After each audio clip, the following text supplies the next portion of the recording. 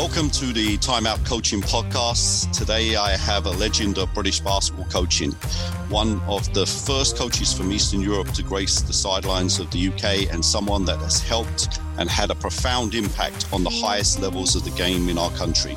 He inspired and developed both male and female players and coaches in his time as national team coach. I would like to give a warm welcome to Coach Laszlo Nemeth. Coach, really happy to see you. Thank you very much, Tony. I'm really honored that you picked me for this podcast. And of course, maybe the audience doesn't know, but they have to know that we worked also together. We had a working relationship. So I apologize to you in advance that if I will tell things what you know very well because you lived it through, but might be people who will listen to this, they do not know the inside things of it all. And of course, we have to tell them that we have a very good, may I call it friendly relationship through years.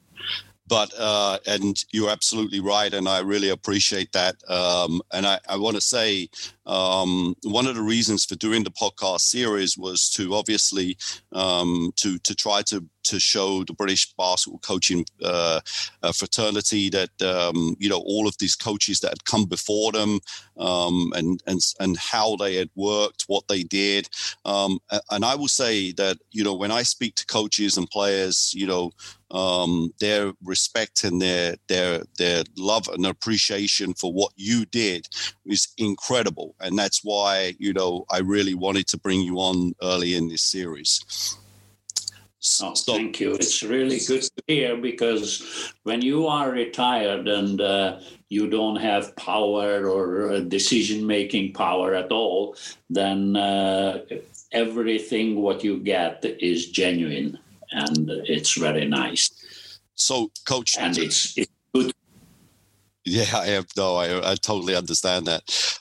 Coach, let's talk first about, how you got involved in the game of basketball, your early experiences, obviously your playing experiences, and how they shaped and put you in a position to become the coach that you became. Right. Okay.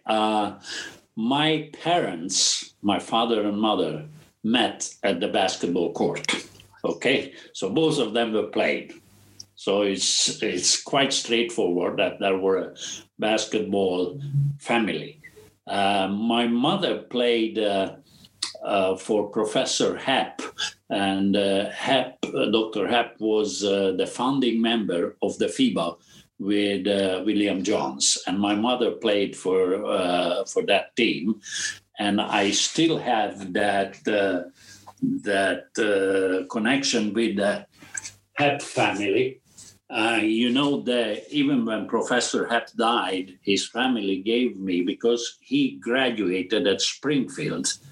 Wow. The birth of basketball. Wow. And awesome. It was his flag, what he got on his graduation. And when he passed away, his family gave it to me. Unbelievable. Okay. That's awesome. And it's still on the wall of my room. And of course, the basketball was an important activity in the family.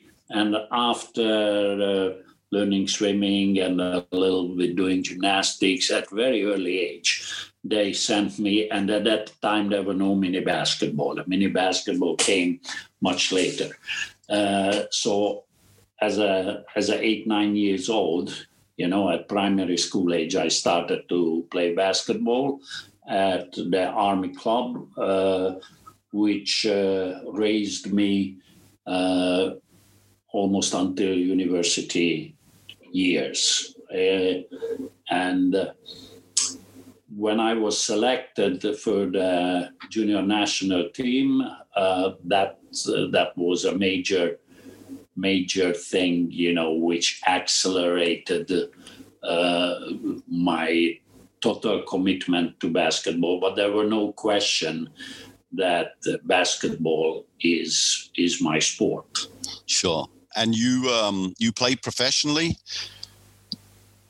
Well, you can say professionally, but at the communist time, we were all amateurs, Right. cheating the amateur rules on state governing body said that everybody is amateur, but you were virtually had on paper a job, what you were paid, but you never seen that place. So you get different kind of resources and paid, but it was truly professional player, but it was simply a cheat because at that time, International Olympic Committee rules were only amateurs could compete. Right. So that's why the state governed on that way, and that's lasted quite a long time, almost till the moment when the Berlin Wall came down, and then everything in life changed. So the system operated. Now, when you went to a university, of course, the university could not finance you for playing, but there was a rule: if you are a performance and excellence athlete, any kind, if you go to a university, you have to play for the university club. Okay, there were no other option. It's a communist economy. So therefore, suddenly, universities had elite sports team on the Premier Division. Right. And that was also with me for the University of Physical Education team I played for. And during my studies. And it was such a good basketball section. Like the women team won the national championship at one year, and they played in the Champions Cup of Europe. So that was quite a strong.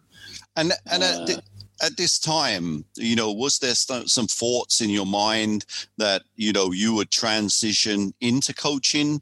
Did you ever, what was your career mindset at this moment? Or because obviously you were studying, high level sports as well?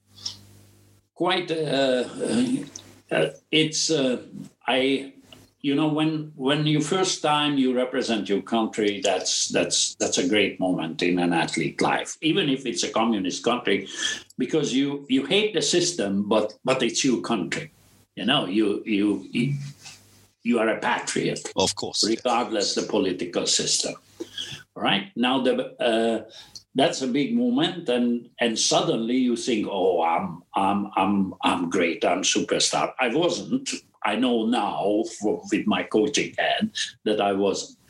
So, of course, ambition is fantastic. Motivation, eccentric and intrinsic motivation is high. So you want to go ahead as a player.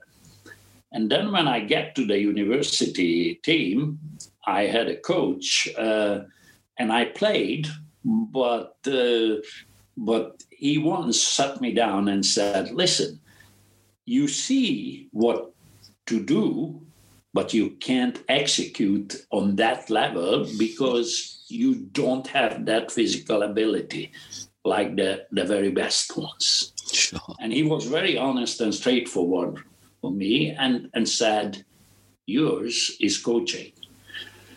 And at an early stage, during why we were playing on Premier Division, and everybody had that ambition that up, national team, and so on.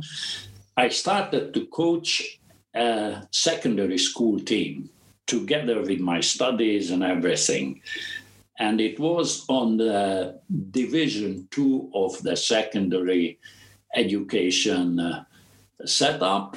And after 4 years, it won a championship, losing only one single game during the season. And that, I knew that also my coach was right. And I knew in that moment that that's the path to take. And at this time, were there some, this person that was coaching you, was he a big influence in some of your early coaching philosophy, or were you looking at other coaches? Were you looking at any of the Russian coaches? What was your background to trying to develop your own kind of philosophy? Of course, when you get to the first time selected for your country, that coach is in your mind, because first time he picked me, it was Ferenc Harishuki, later was a head coach of Luxembourg. Then Ferenc Banki, who was my teacher, professor, and coach at the university, he had a great influence on me, because he was pointing me out that I'm not going to be the superstar player. I was okay, but sure. So, okay, I accepted that. And of course, then I started to focus on coaching. And he also helped me to get in contact with other coaches. For me, a greatest influence and mentor was at the time in a very difficult political situation where was Ralph Klein, coach of Maccabi Tel Aviv. Wow. Who won first time European Championship final with Maccabi against Real Madrid in an unbelievable final when Korbalan against ROST. So it was legendary, and that made Israel to be on the map. But Israel had no diplomatic relationship with Hungary. Israel virtually did not exist in their methodology, so it was that tough. And Ralph Klein was actually lived after the war like 3 streets down from my parents, okay? Because he was a Hungarian Jew. Now, to point out to you and to everybody, Tony, that what a person was who suddenly accepted me, mentored me, and I just went to a European Championship to the hotel where they were, and introduced myself, and who sent me, I told him, and said, okay. And ever since he took me with him when he was with Los Angeles Olympics with Germany, I was always there. He taught me a lot. Unbelievable. And his parents were gassed during the Holocaust in Auschwitz. And I'm telling you, Tony, why sport and basketball is bigger than anything else. My parents are German. I'm German. Wow. You understand? Yeah. So it gave me something of humanity and believing in sport and internationalism in sport and everything, that who is what kind of religion and race, and doesn't matter. So and I'm very, very solid on that. Now, he also helped me. Again, United States at that time is far away, and the Americans didn't like people coming from the communists. So he arranged me to go to St. John's University to see Lou Carnesecca. Wow, okay. And he was my second big influence in the coaching. And I spent at St. John's University with him time. I still have... He gave me 2 films, and I still have it, 40 years old. Look at that. Not even VHS, Super 8. Yeah, that's awesome. One is on offense, one is on defense. Unbelievable. And really, his work and everything influenced me big time. And I picked up things tactically also. But here comes the philosophy also, if I can a little bit shift how you form your philosophy. He had a setup, against man-to-man with a cut from the point through the paint and giving a back screen, and after the back screen coming up again. And I was thinking a lot about this, and I said, well, this is not too good that the point guard leaves that place. So I changed a little bit. And this was my old philosophy always. Learn, then assess your team, and apply. Wow. Or necessary progress. So I progressed to a very successful offense, what also called the fist. Fist, yes. You know that. You played also, I know, with Newcastle, I think. Absolutely, yeah. So this is it, that you learn and you progress. And I always spent a hell of a lot of time designing, preparing, and that was always my basic principle, the drill for skill. And even if I had a video of a next opponent, then I started to think that what kind of breakdown drills I can do, especially making the point for the preparation and for the players. Coach, okay. I'm going to phrase all of this as the question, but first of all, you take your first professional job at Szepel sport club in Hungary, and obviously that has to have formed this a lot of the things that you did then internationally. But now one of we talk about this word drill creation. I personally know there really has been no one in this country, and even someone like Coach Nick Nurse, who's now an NBA world champion, has often said this to me. Your ability to look at a basketball situation and create drills. Just where was this coming from? Did was this something like you're describing just now? This was coming in your mind. You'd look at the situation.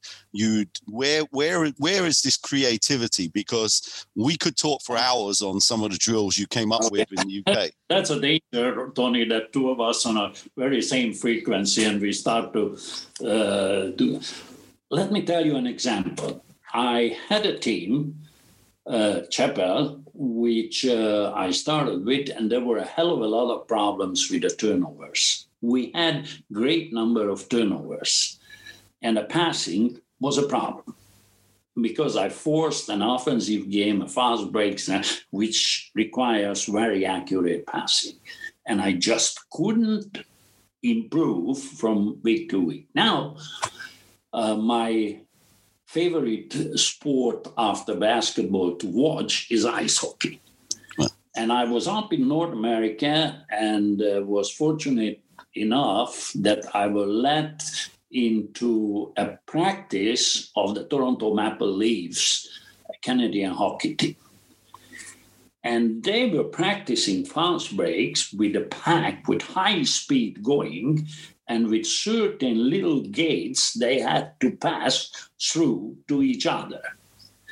I immediately picked up a note, wrote it down, went home and started to think about it. And you may have seen with those poles, passing between the poles, high speed and doing triangles and lines and one pass, two pass, no pass between, and improved so the problem was solved for the team. So it was always watch, take, but don't copy. Right, interesting.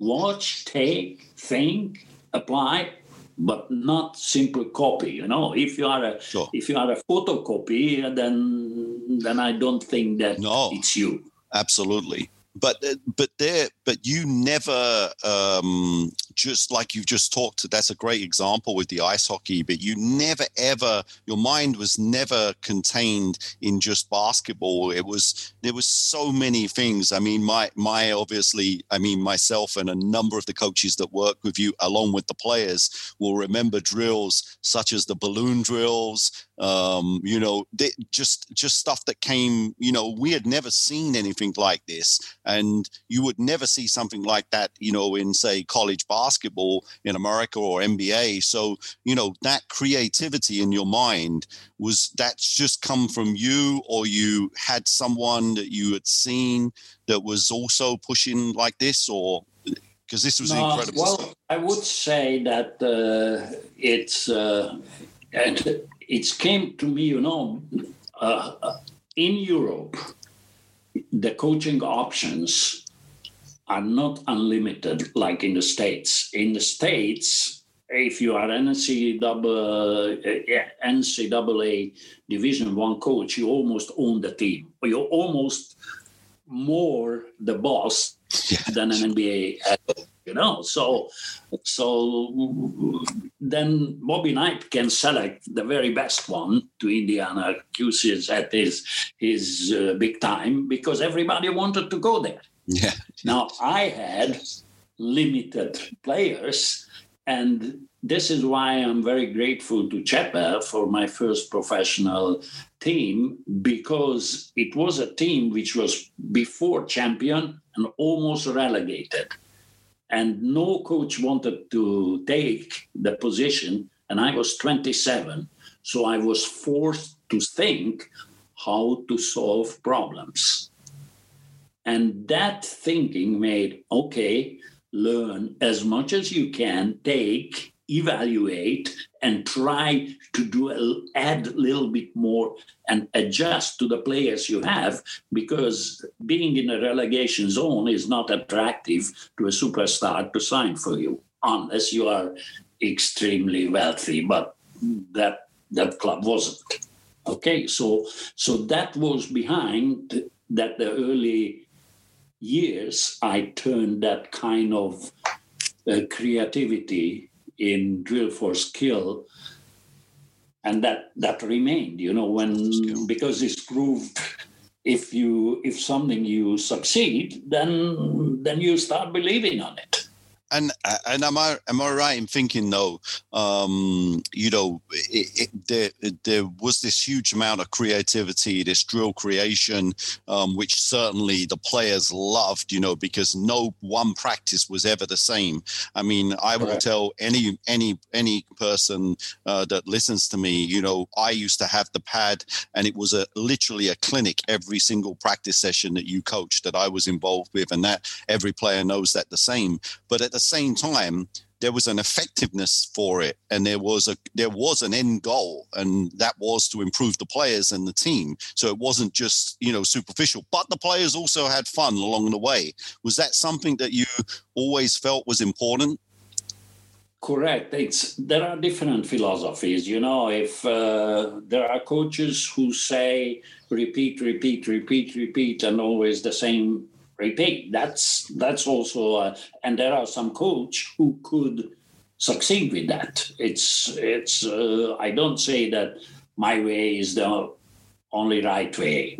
So it's. I don't say that, but I think that engaging the players, thinking that, okay, why did he come up with this today? Why I have options, why you understand. So it's somehow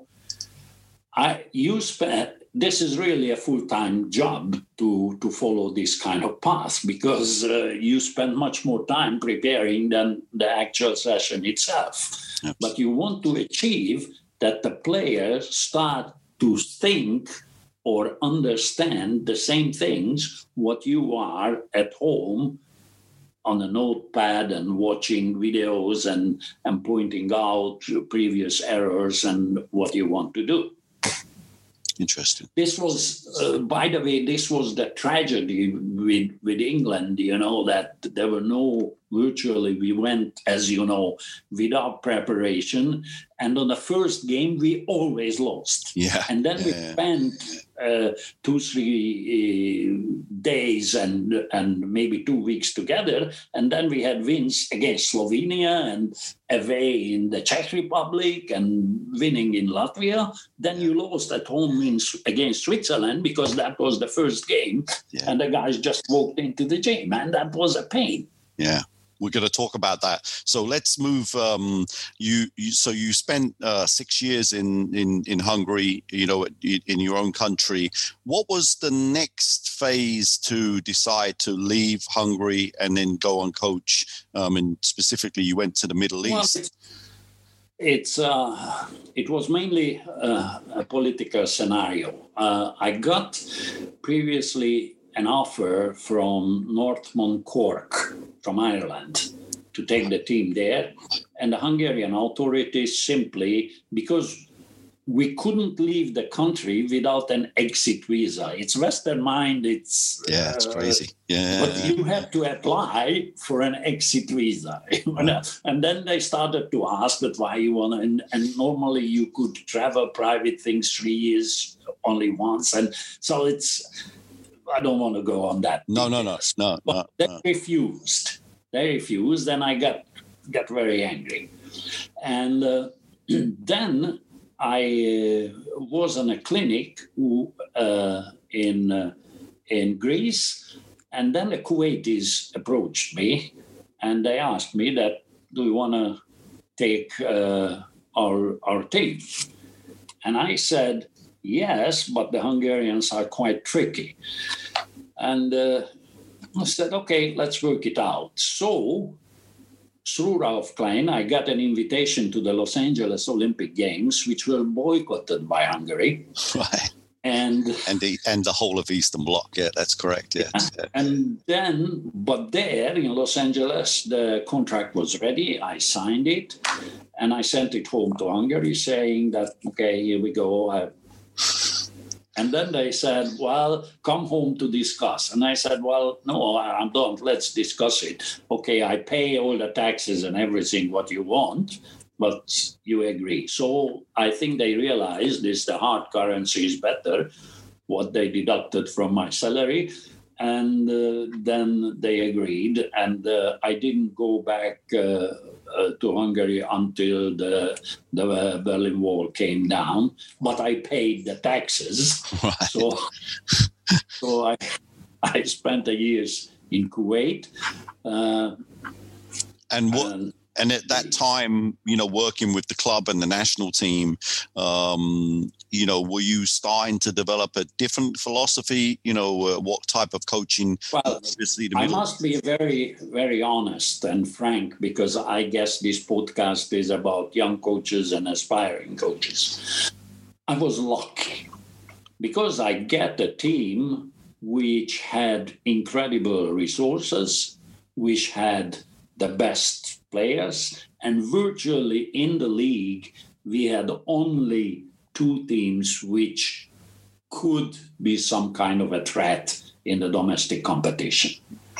So the 4 years there resulted 6 national title cups and championship and unbeaten records and everything. So, but the resources were so good that gave me such an opportunity, to play. And truly, the international competition, they call it the GCC Championship, which is Gulf Cooperation Council, and participating in Arab Championships and Asian Championships as well, because the resources was there. I wish I would have that there with the England team. And that was a very successful 4 years. And I'm so glad that, for example, one of my players there, Faisal Brusley, became the national team coach of Kuwait later on. So a Kuwaiti national could coach the Kuwaiti team. So also very happy, very happy. And after that, I moved to Scandinavia. Yeah, geographical sauna from the Middle East. And how did you end up in Iceland? What was the connection there? It was again, because I attended to international clinics and learned and listened lectures. And we were in Italy when I was together in sharing one room with Einar Bollason, who was previously Iceland national team coach and a club coach. And suddenly, out of the blue, at my 4th year in Kuwait, said that here we have our great team, which previously been championship and struggling. We were 6th in the last year, and the fans are not happy. And as you know, club level, nobody happy. So we decided, first time ever, to hire a foreign coach. Are you interested? And of course, it was a massive salary drop, needless to say. But I wanted to coach in Europe, and I wanted to go back to Europe. So I went and I took that job, and it was 2 years. And the first year we became second, and the next year we won a championship. Now you were asking about changing philosophies. Now, telling you, in Hungary, I was very offensive orientated, fast break, high scoring, not Billy Williams type London Leopards entertaining, but organized fast breaks and so on. Arriving in Iceland, again, assess. See, I saw the team. Well, I said it's realistic that they were second, so it's defensive game. That's defense can win the game. Sure. And the offense, there were teams, Keflavik scoring 100, 110. And I had a very young team. The bottom line is, when we won the championship, only the relegating team scored less basket than we. We were the second lowest scoring team and champion, and like 28 games were within 5 points for our favor. Wow. And it was low score game. It was boring. Well, boring. It's not boring for the home fans, but that was the only way to win. Awesome. And it was just straightforward, and totally had to change everything and build up. I don't say that I didn't know defense, but okay, now it's defense. Right. So that was Iceland, where we're also one more historical thing in, again, sport and politics always. It was the very first time, before even Mark Chuloin is gone to the NBA, when an American and a Soviet played in one team, and that was my team. And it was even in the USA Today front page. Still have, and Jonathan Bow from Indiana Purdue and Anatoly Kovtun from Stoichia Kiev was the two player, and they didn't. Toya couldn't speak English, but I speak Russian, so I was the communication channel as well. Awesome! It was a funny. Crazy. So you went back to the UAE, to the United Arab Emirates, just after Iceland, and then back to Iceland again. At this time, in your mind, you must have a pretty fixed, understanding of the game, of all facets of the game. So you must be pretty confident. What, after that 10 years of international basketball, were you looking for the national team type job of England, or what was that process in your mind in that respect? The national team,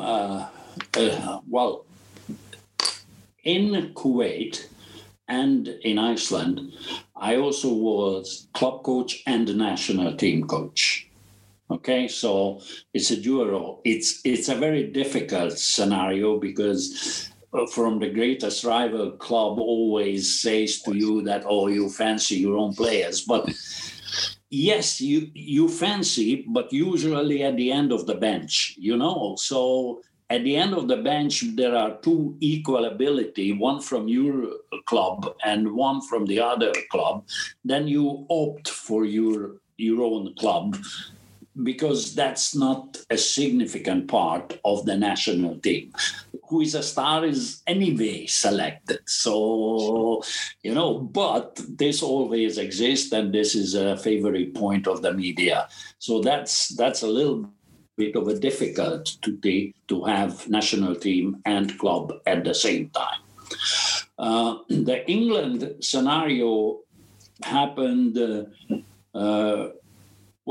It started on club level, according to Peter Horn, who told me that we played on club level against an English club in the Courage Cup, And they already printed, I still have it, the program that, okay, the next team is KR Reykjavik, and after that we shall play with 4 days in practice.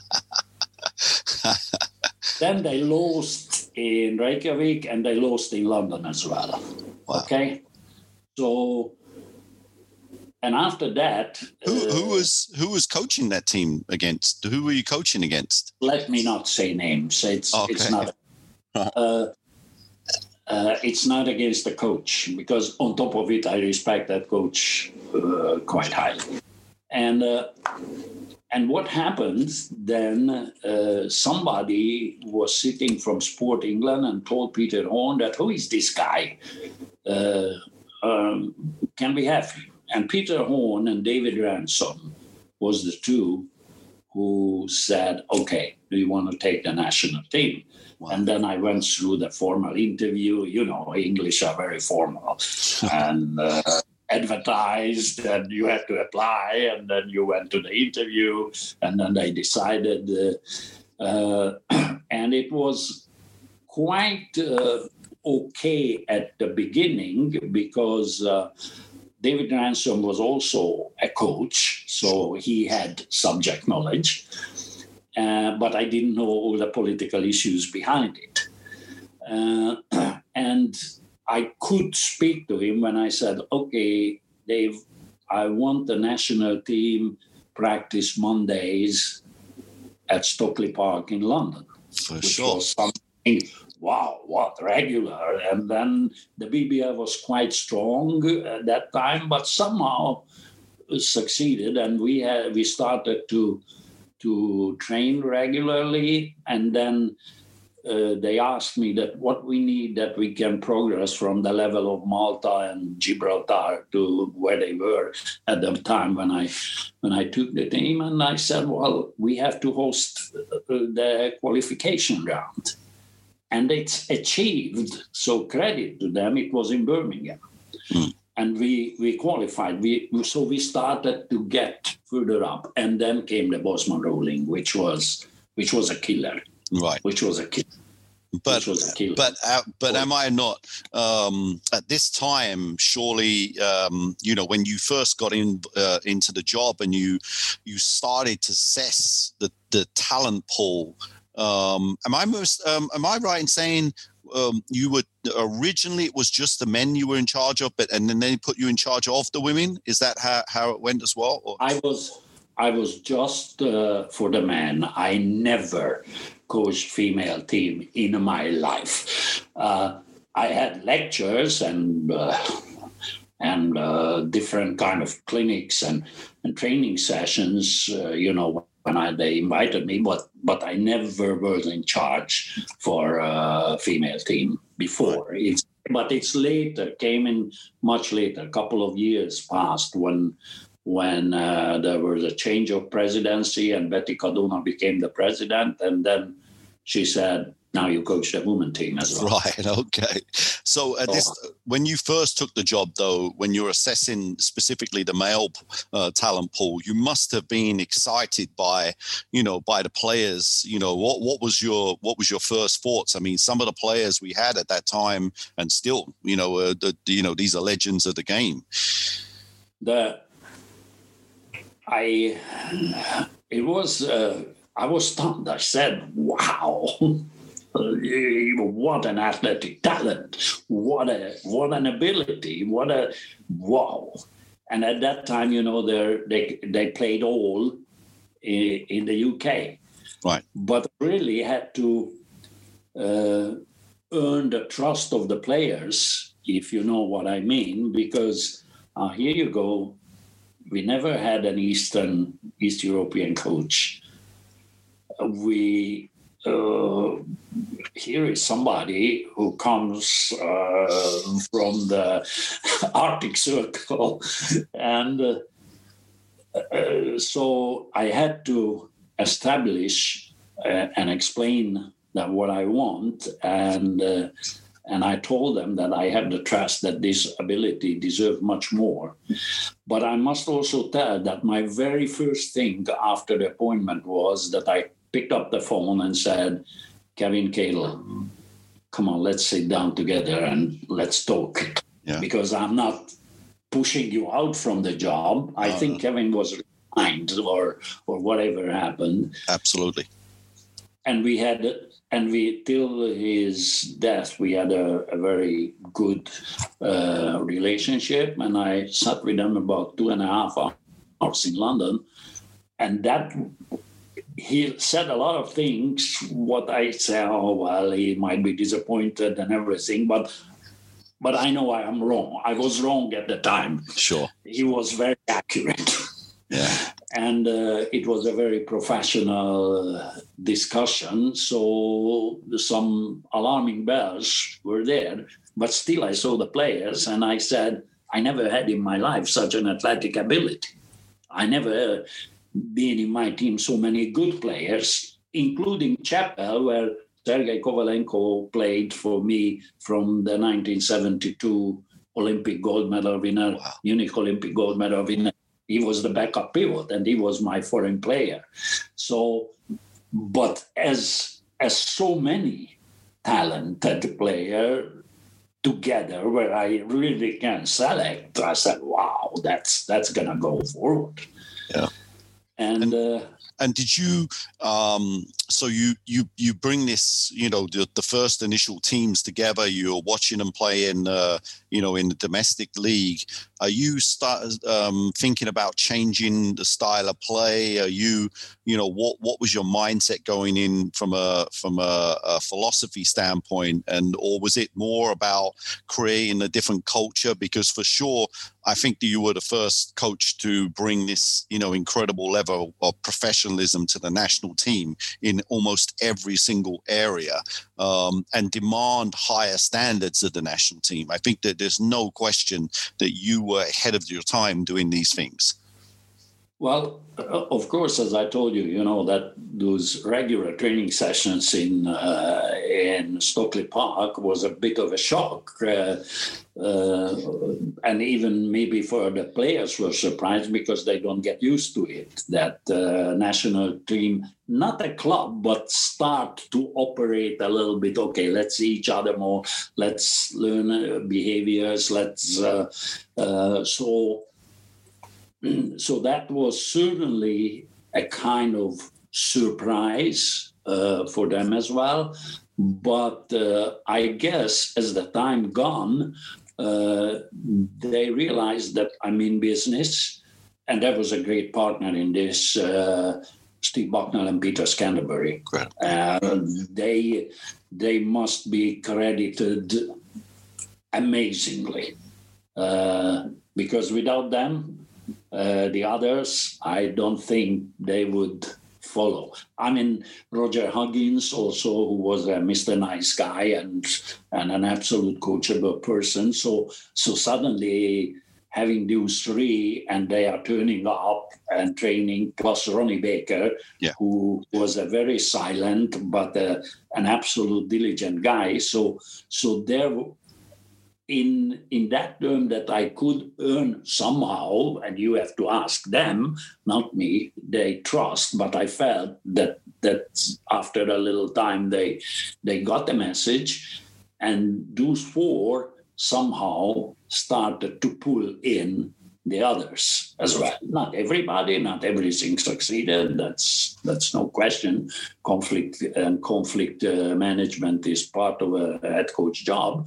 But I would say it was very promising. And after Birmingham, when we qualified, then I thought, wow, okay, it's going all right. And I mean, one thing about am I right in saying this about your coaching philosophy, which I think was certainly one of the things I saw firsthand, was, this conditioning component. So there was obviously the technical and tactical components, which were, again, another level to what I had seen and most players and teams were operating on. But there was this conditioning component that, you demanded of the players, and it was kind of like it was just to build the base. But, what was your thought process with regards to the Of course, as a PE teacher, and as you know, I have PhD as well on sports coaching. So somehow I felt that, especially with the national team, your time is so limited that you cannot operate as a club fully. Sure. So, okay, here are the drills what I designed, but let's try to achieve that as close as possible to game conditions physiologically. So I always, after the warm-up, put to the beginning of the training session a strong physical push that they do some cardio work, fitness work, that suddenly you out of breath, and now here comes the coach and tells you that this is how you have to do. You understand? So, yeah.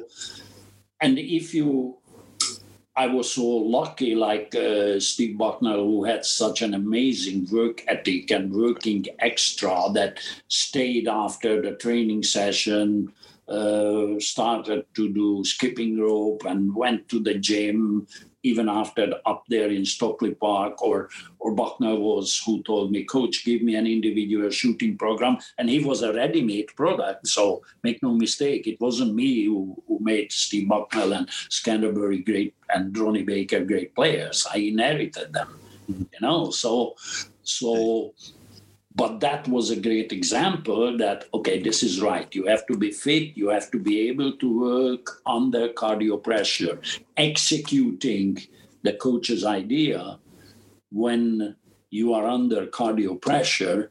That helps a lot on this situation where your floor time is extremely valuable because it's so limited.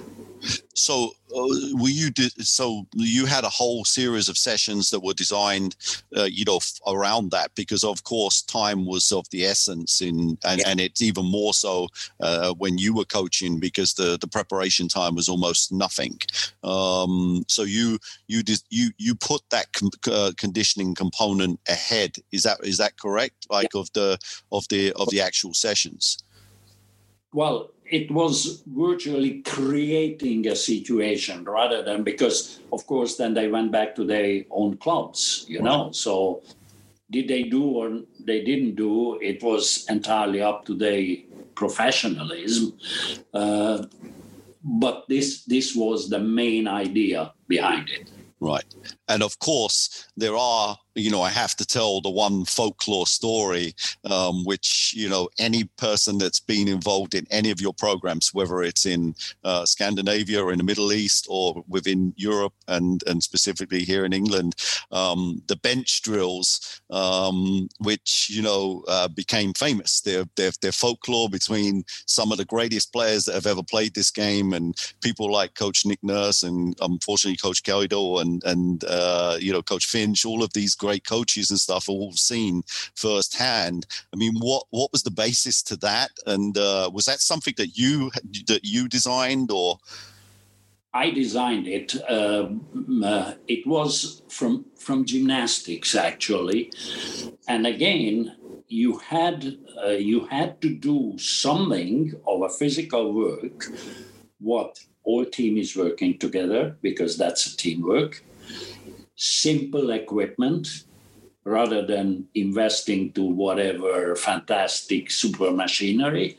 And it is all usually always, at the time, was every gym around. In the UK, for sure. Here we go. Let's use it. Okay, and of course, then I started to, that move helps a lot for the shooting. You put it between your legs and you have to go down and you have to keep down, otherwise the bench hurts you. So again, thinking that what can I achieve, what is related to our game, and it's a physical load. Yeah, that's great.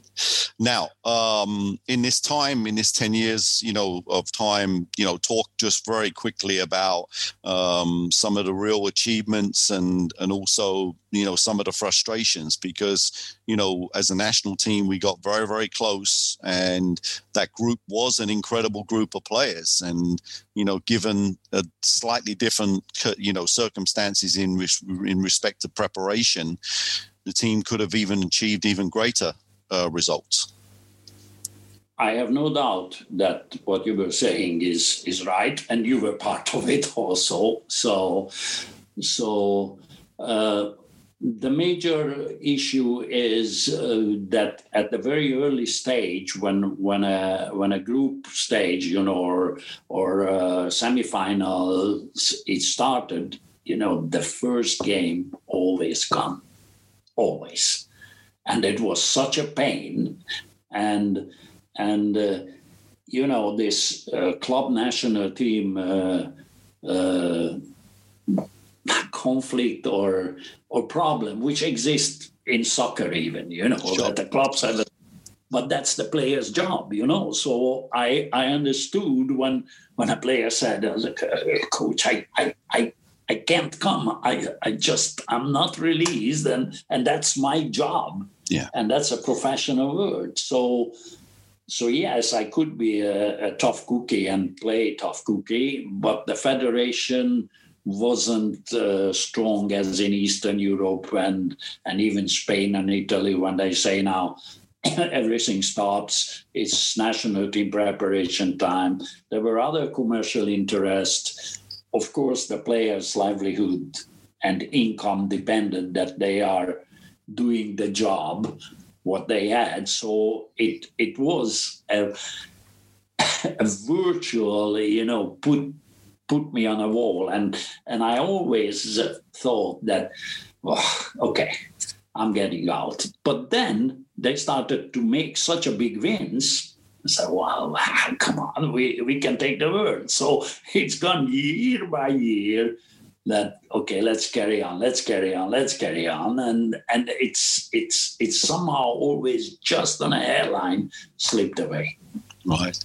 Do you think that because, of course, from a pure commercial time, the sport had never been in such a great a position, especially towards the end there with where the BBL was, and Sky and all of these things. Do you think? Well, it's no question, Tony, that looking commercially, Premier Division is entertainment also. You need fan base, and the Sky contract helped them big time. I do not know exactly who made that crucial mistake when they terminated with Sky. That was a wrong decision, because yes, it's sometimes difficult to deal with resourcing organizations, but you have to live with it. But do you think at that time that yes, the game had great profile, but do you think that if the BBL and the federation, especially if the federation had been slightly stronger, do you think that the key of the national team having success, sustained success, could have driven the game even higher, and people really missed that? They missed the understanding of what it took for the national team to be successful, and that was commitment from all parties. Was it a question or a statement? But I agree with it, and I firmly believed it. If it's your thought as well, we are again on the same frequency. I think in the UK, where basketball is on a position as it is, and I don't want to start another 1 hour discussing the political things and UK sport behavior and approach to the game, but I firmly believe that there must be one organization to run the sport in this country, because again, it's not sustainable. It's financially not viable that so many organizations run the thing. And I strongly, name it as you like, I don't mind. But it's need this sport with that amazing player base on a grassroots level need a decisive one organization to lead.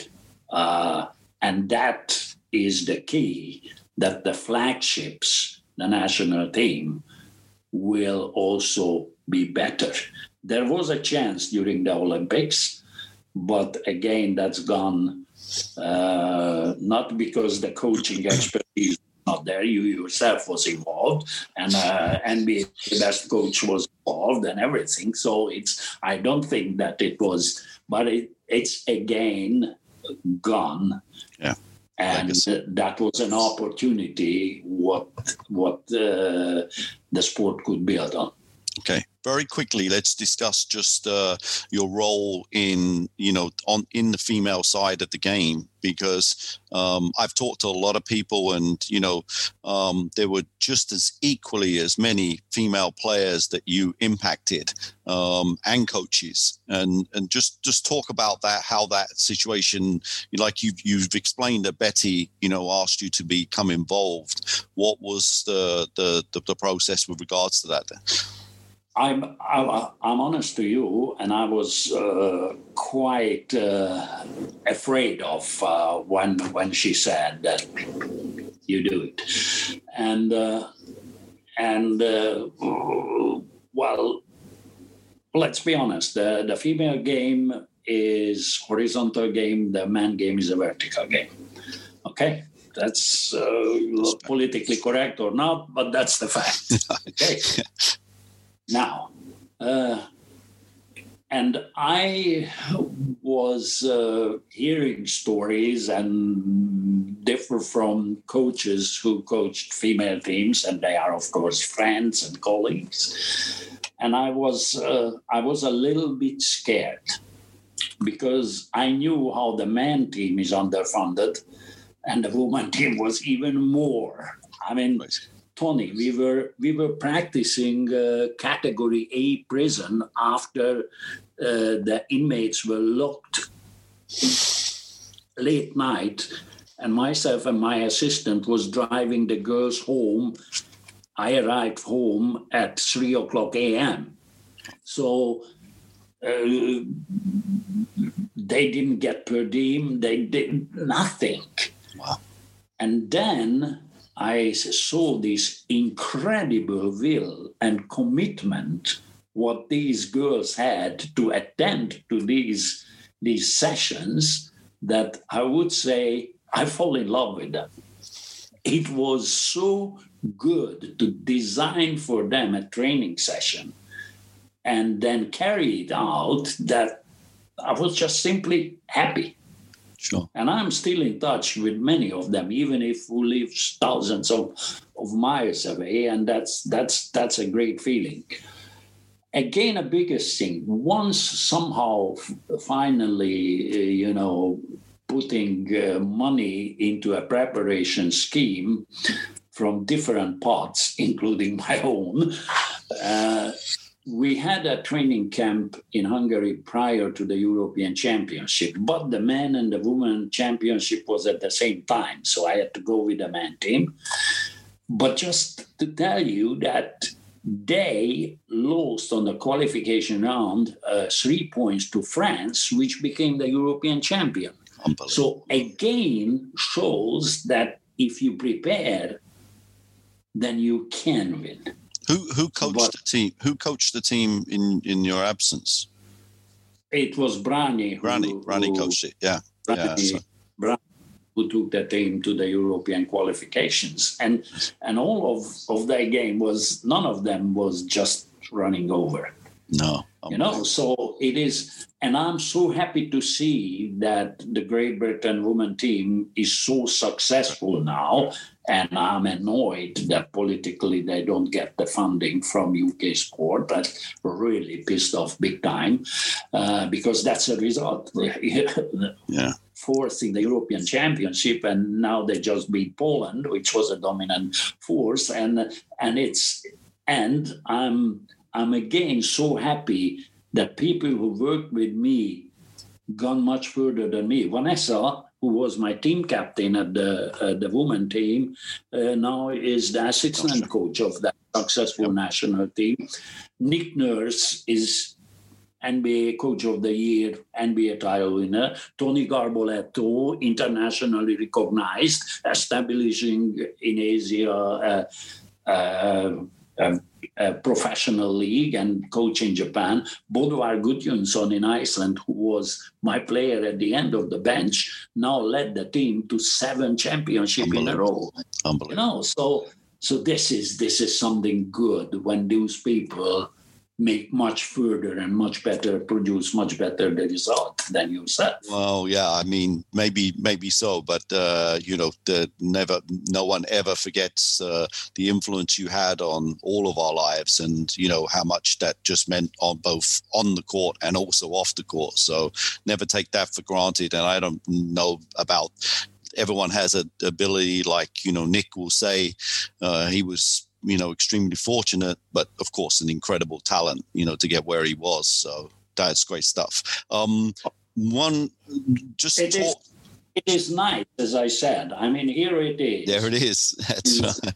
Here is his what he sent to me. So unbelievable. You understand? These are clean, genuine, real. Yeah, unbelievable. That's a fantastic idea. Just right at the end, it's 2004-ish. What was the thought process there about moving on? Was it just the frustration of the whole system? Just not being able to. I wasn't able, and again was very happy that Canterbury, who was at that time the assistant coach, that he could take over, and he succeeded in the Commonwealth Games, winning a medal. So that's because he really was an absolute loyal person, like yourself, through the years. So, but it just couldn't go on.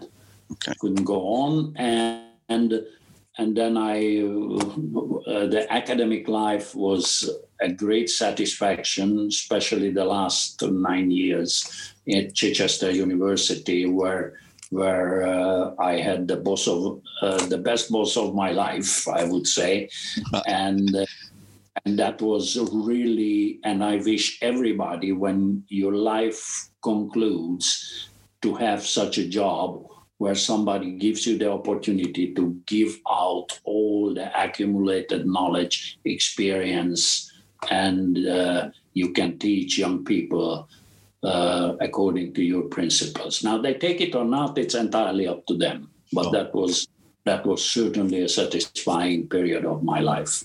One thing, and we need to just have a short discussion of, is that, you've affected so many players, like I said, and so many coaches at elite level. But the one thing you established in this country was one of the best, camps that the country has ever seen, Eurocamp. And what first of all, what was the philosophy behind that? And then secondly, just explain how it's grown, to where it is today. It's operated, apart from this year when because of COVID, we had 25 years history behind it. Now, as a young coach, also I attended to different kind of camps in the States, in Ireland, and many other places. I have seen different camps. And in the United States, you have stations, where you have limited time when you do the same drills. There is one drill, and then the players move. And again, and I started to think, if I'm a coach, I might not like that all day I have 10 minutes for the same drill and the players. So I said, let's do something different. Let's give the coach the freedom of 1 hour to run the session. I give the title of the topic. The player also will experience that Tony Garbelotto teaches the fast break this way. Bill Baddeley, who was the coach of Nick Nurse, by the way. Unbelievable story. Yep. Will teach the same fast break differently. So the player also can realize that, this one emphasizes this aspect of the fast break, that one emphasizes that aspect, and the coach itself can give himself to present himself to the athlete. So we have, of course, the 4 teaching session, and the coaches rotate, not the players. And then in the afternoon, we have, because every coach has a team, of course, in the conference. And then we have the championship, like in every camp.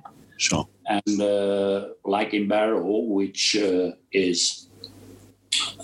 was the principal camp, let's put it on this way, and that's our headquarters, where an outstanding, very well organized administrator, Chris Smith, is running the show, and Absolutely. with his family. And they keep virtually alive now the whole operations. And this is what gives the coach freedom, the player enjoyment and learning environment, good learning environment. And as well, there is the fun and competition, which is the cream of the cake to play the game. So I think that's one of the reasons why it became such a success story, because it's clearly a success story. Absolutely. It is without sponsor. It is without external government funding. This is absolutely sustainable. So if somebody says, when Laszlo at the EB Times suggested a couple of things, then maybe I prove that it could be done, Sure. But it's hard work, Tony. It's hard work. It's a lot of work. It's a lot of work. And it doesn't make you a billionaire. That's also true. No. But it's not producing a loss. No. Okay. But more importantly, it's touching young players and young coaches as well that you brought in and brought through. I mean, even, am I not mistaken, someone like Gareth Murray was on the camp and then is now, being... He was on the camp. Now he is a coach. A kid will attend. Michael Ball met with his wife in the camp. I was there. Their son... Yes. Now their son will come as a player. Unbelievable. So it's and of course, like always, there are many stories of John Grant driving from Scotland on a minivan, the abroad players, and so there are many contributors to the success. It's again a developed idea, and I found very good partners, like Mike Bernard. Every kid likes Mike Bernard. Huge Mike Bernard walks in, every kid, they jaw up. So there are different kind of thoughts why it is attractive. Yeah. No, that's awesome. Changing tact, you spent, the best part of over 20 years here in this country. Talk to me a little bit about your thoughts on British basketball coaching and the fraternity. Do you think that we utilized you and your knowledge to the level that we should have, or, any thoughts on where the coaching has gone? Let's start at the end of your questions. That did you utilize or not? If I was invited somewhere, I always went and I did my best and I prepared. Okay. Now, if I'm not invited, I didn't go there. So it's that's about it. And it still exists because I go here and there, and where I'm invited, I do it. Now, the bit what I felt that there are amazingly committed and enthusiastic and knowledgeable coaches somehow working in a little castle of their own because they have not a massive trust on those who are in charge for the game. So, like Ipswich, for example, there is. Then you go down to Torquay. There is also a pocket, and then you go up to Newcastle. There also. Then you go to Sheffield. You understand what I also missed, that somehow the coaches in England doesn't have that power which could influence decisions. And I miss that unity and voice of a coaching association, which is not just about the clipboards but it's now hold on, guys, this is what should happen. Yes, absolutely. And where is a united vote? And if somebody is taking anybody, let's say Mark Dunning or Tony or whoever takes and speaks, then the others loudly support it. Yes. Sometimes somebody, picks up, start to speak, and then looks back, and then there is nobody behind. Yeah, for sure. So as per technical knowledge of the coaches, I think it's very good. I mean, if you use the resources now and in the cyber world, wow, you can visually follow you. So you have much more than my time when I was a young coach. You have much more. More people, more coaches are accessible, and so on. What I feel it's important, again, you don't be a copy. Don't be a photocopy. Take, learn, and think about it. Yeah. I tried to explain that as well. That's that's great stuff. If you can add a color, and that's what I often say to players, here is, guys, that offense, the fist. Here is the frame. I give the frame, you paint a picture. Yeah. But if you paint a picture on the wall outside the frame, I kick your ass. Yeah. So this is about it. And I think the British coaches are knowledgeable. It's the resources, the printed ones are, English mostly because it's an American game. So, and I felt that they have very solid, good knowledge of the game. Right. Okay, let's wrap this up and with 4 quick questions. I'm going to reverse this. It's one for you is going to be tough because do you have a favorite drill for someone that has the most drills, almost too many? Do you have a favorite drill that you enjoyed running? Let's put it on this way. I really love that passing setup because I still thought I can figure out that, I didn't use this option. Right. And so, yeah, I love that. But also tactically, because I, as a player, was not a great athlete, but was a good shooter. So I love to play against the zone, So tactically, zone offense is one of my big favorite. And you still influence me and a number of coaches on that area as well. Still a lot of your concepts hold up even in today's game 1,000%. Really do. So, you have a favorite go-to saying or statement, something that you used to say almost all of in every practice. Okay. I would have and it's for coaches, for players, for everybody who is involved in basketball. You must have high goals. You must have high goals, even in hopeless situation.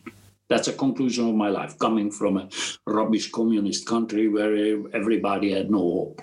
You must have high goals. And if you can stick to it and go for it, you will have great rewards. Awesome. I love that. So high goals, great rewards. Awesome. Favorite all-time basketball coach? Well, of course, now I have to say, because I'm extremely happy that Nick Nurse reached that peak. While he reached the Mount Everest of basketball. Absolutely. So I'm a Boston Celtics fan, but needless to say, I'm a Toronto Raptors fan now. Yeah. But of course, I'm really grateful to many reasons to Ralph Klein, who was my mentor and an extremely successful coach. Tony, can you imagine? He came with Israel national team silver medalist in the Torino European Championship, and he had not a player over 2 meters. When Soviet Union, Yugoslavia, Czech Republic, Poland, and they got the silver medal. That was the brain. You understand? I met him at Maccabea when I coached there many years ago. That's an unbelievable story. Yeah, a legend, absolute legend. Now, extremely, this is not fair for someone that's coached so many players, but... No, I don't answer. Well, Betsy Donald Trump, I'm walking up. Betsy Cadona said exactly the same. She refused to answer it. So you don't have to answer favorite player to coach because too many. Really difficult. Yeah, that's fair. Yeah, as a matter of fact, I'm likely to start taking this question away because it's not fair to put this on the You have Donald Trump walking away. Yeah. Coach, so many nuggets, so many great things that you've expanded on today. I just want to thank you, firstly, for what you've meant to me.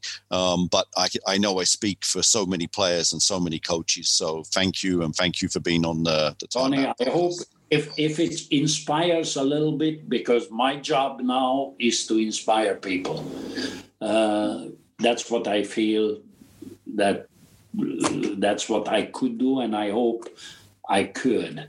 And I hope they got the message. Thank you, Coach. Thank you. Tony. Thanks for listening to another episode of Timeout. You can now find all of our episodes on iTunes and Spotify, so please like, subscribe, and let us know who you'd like to hear from in a future episode.